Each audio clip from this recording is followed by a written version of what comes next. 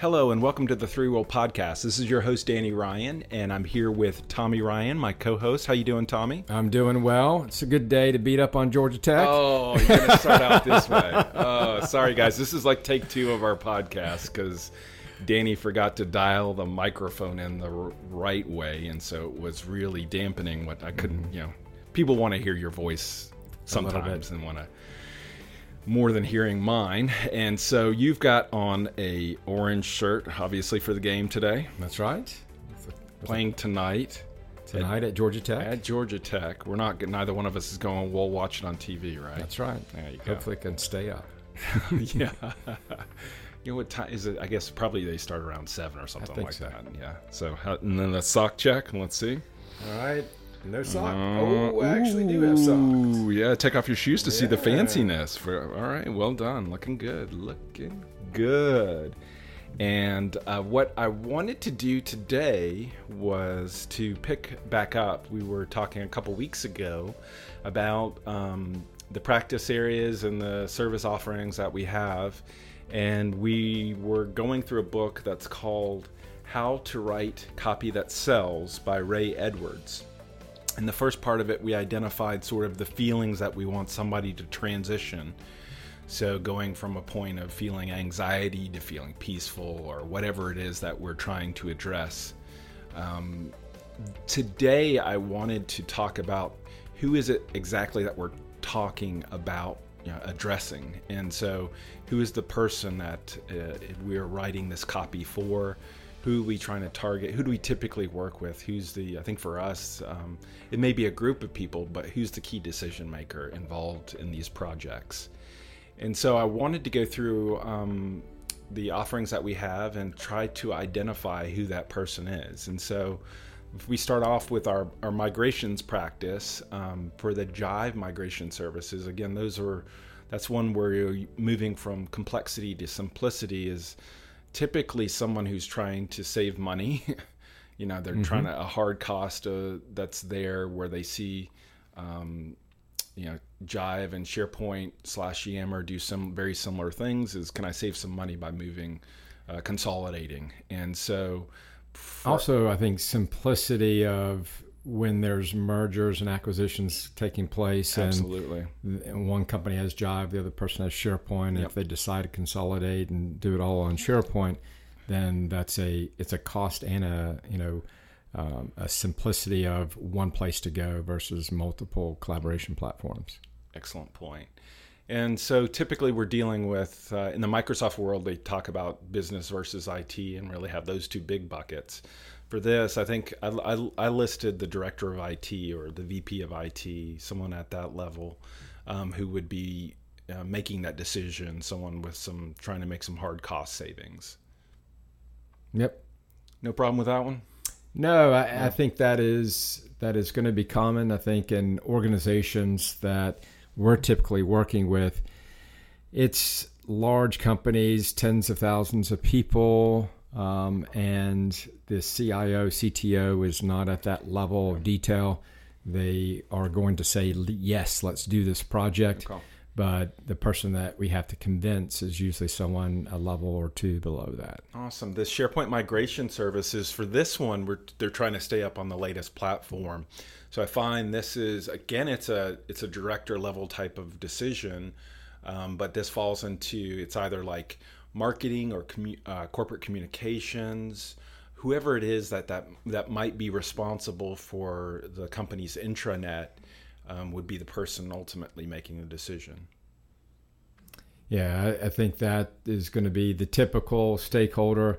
You might have the CTO in a smaller organization that's been put in charge of, let's get off of this old infrastructure into the newer infrastructure. Ideally, it's driven by a business need. There's a set of departments or groups within the organization that are frustrated with, I want to use the newer stuff. And if they look at what's out there publicly, things like Slack and other social tools, they don't want to be working off of older platforms. They want newer platforms that have the type of collaboration that they're used to. Mm-hmm.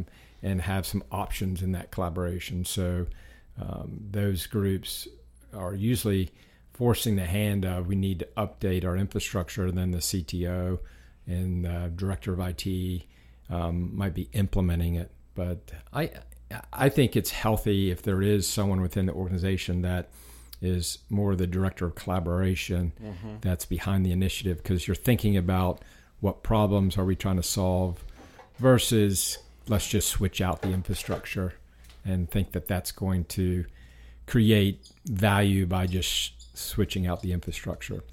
Nice. And I think if it's approached that way, that it's purely an IT initiative, then it tends to have very low adoption.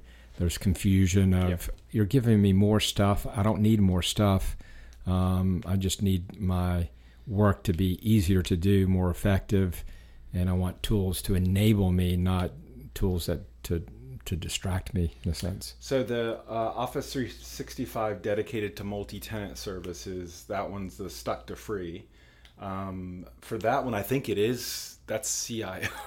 that's typically the person who is making or trying to make that decision is involved. I know probably more than the other ones, the CIO would be involved. I think the ultimate decision, though, would fall to you. You're much closer to these than I am. Who would you? It's going to be the CIO, CTO, okay. That they're looking at, cutting costs, or they're looking at strategically, we want to be in a multi-tenant environment, and we're comfortable with that, and they're fine with going to not a dedicated environment anymore, but more of the multi-tenant environment. The next one, so we're jumping over to the portals practice. This one is SharePoint intranet services.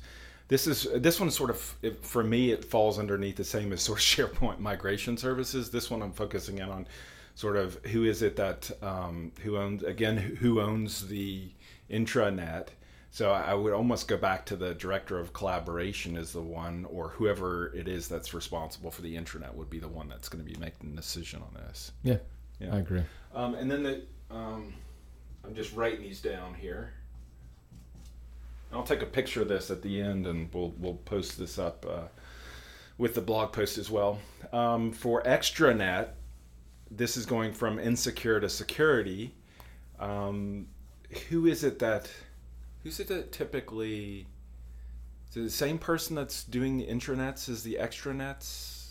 That's what we've seen, because it's it's sort of a person that owns a platform, and the director of collaboration usually is tied to SharePoint in terms of owning the platform. Okay.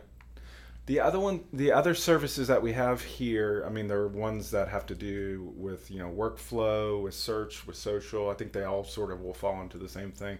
The only one that I know that might be a little bit different is business intelligence for the BI projects. Is that still the same person?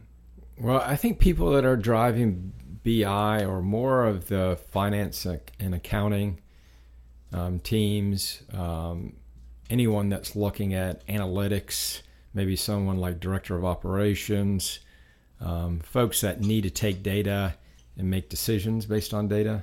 Yeah. And a very common one is finance. Also, I think a CEO is going to care about BI because they want to have that top level view of the organization and drill down. And so I think across the board, a lot of the VPs are going to want to have a feedback loop to say, all right, we're doing these initiatives within the organization. What's the impact? Are we seeing the numbers move when we turn certain dials? Awesome. Moving out of portals and into app dev. So first one, application development services, moving from disjointed to integrated. This one, I've seen this title, which is the director of apps or the VP of apps. So somebody who's responsible inside the organization for all of the line of business apps. That seemed to be the person who we're trying to target with this. Yeah, I think, someone that might be the director of special projects. Sometimes you have people that are kind of in that role that they're, in a sense, doing business development by going after new ventures.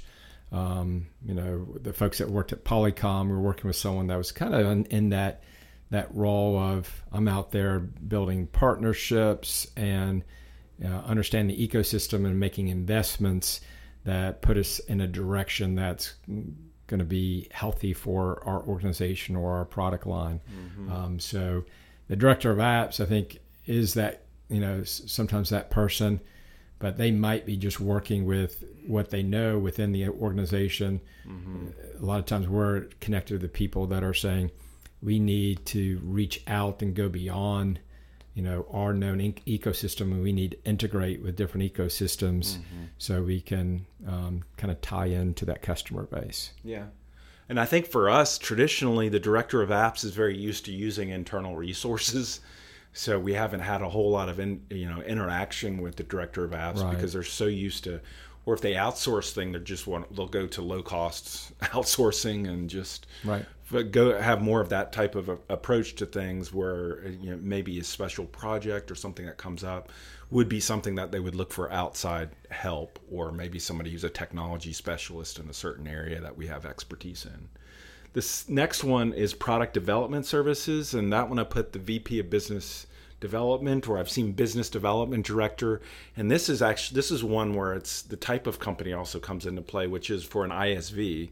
For folks who don't know, an ISV is an independent software vendor. So this is someone who has a primary output of, they create products for the marketplace. And so for a lot of the connectors that we created, those fall underneath this product development services. You don't have to have anything to add to it if you don't. All right. Good. Yeah. I'm good. The other two, the Trove. So I put Trove services, from frustration to productive.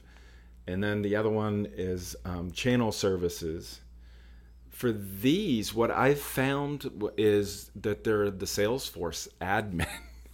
Right, because they're in the App Exchange. They're in the App Exchange. They're looking for solutions to this. So when the copy that's in there should be targeted, it's either the Office 365 admin or the Salesforce admin, because they're often presenting these solutions to their teams to say, oh, we need to do integration between Salesforce and Office 365. Hey, I found this cool app. This is what it does. And I think, they probably pull in a larger group that ultimately makes the decision. But a lot of the copy, I think, that I try to target is to an admin, a Salesforce admin. Last one, sustainment, going from overwhelmed to supported. And that one I put, it could be the CTO, CIO level. It could be, I find that it's a lot of times whoever's in charge of operations. Right. So we've built something for them, and then we need this to have, be sustained long term. Who's in charge of operations for their organization? Or it might fall underneath some sort of other a VP or director of a certain line of business. It could fall underneath them as well. Yeah, and in some cases where we've got a lot of our sustainment is through a governance board that says, if you're going to put solutions that are customized into our SharePoint environment, you need to be on retainer in a sense to maintain those applications, because you have the domain knowledge of what was built, versus the operations group is going to just keep the lights on in terms of the infrastructure in place and the SharePoint environment healthy. But if there's anything specific to the application that needs to be supported, they want us on the hook. And so we're contracting with, say, a business stakeholder that sees value in keeping that application healthy over time. Last one here, and I think we want to move this from sustainment service to, I think it's a portal service. I think it was been going back and forth as far as roadmap services, because there's been some internal discussions about that. But who do you think, who's ultimately buying this roadmap services from us? Who is the person pulling us in to do that? A director of collaboration, a CTO, someone that is responsible for the SharePoint portal, So we can help them have vision to how they onboard different services within, say, Office 365 over time, have a vision of architecture of how do you pull in the different elements of a total solution from Azure to Office 365 to hybrid to search, all the different elements that come into play for a strategy. And we'll layer in, what are the business value solutions that get put in place over time that allow you to mature with the platform. So that's usually a director level, or smaller companies, the CTO, to help them create that vision. Great. So next step from here, this is very helpful. Going from here is we want to talk about, they have in the book sort of amplify. So what happens if this problem isn't solved? And so the next step that I would like to go is, again, now that we've got sort of the role that's commonly we're looking at, what is it, how are they impacted when they don't go and solve this problem, or like most people, or if they make no decision at all, how does that impact them? And so our next step in this discovery process, or whatever journey that we're going through, is sort of talking through that. What does that look like if they don't find a solution to the problem, or they don't do anything at all? Okay. Awesome. Thank you, everybody, for taking the time to listen and just going through this journey that we have, where we're looking at all the services. And you probably think about, if you're a services company as well, sort of doing something similar when you look at what your offerings are. Appreciate everybody joining us on this journey. Thank you so much for listening, and have a wonderful day. Thank you. Bye-bye.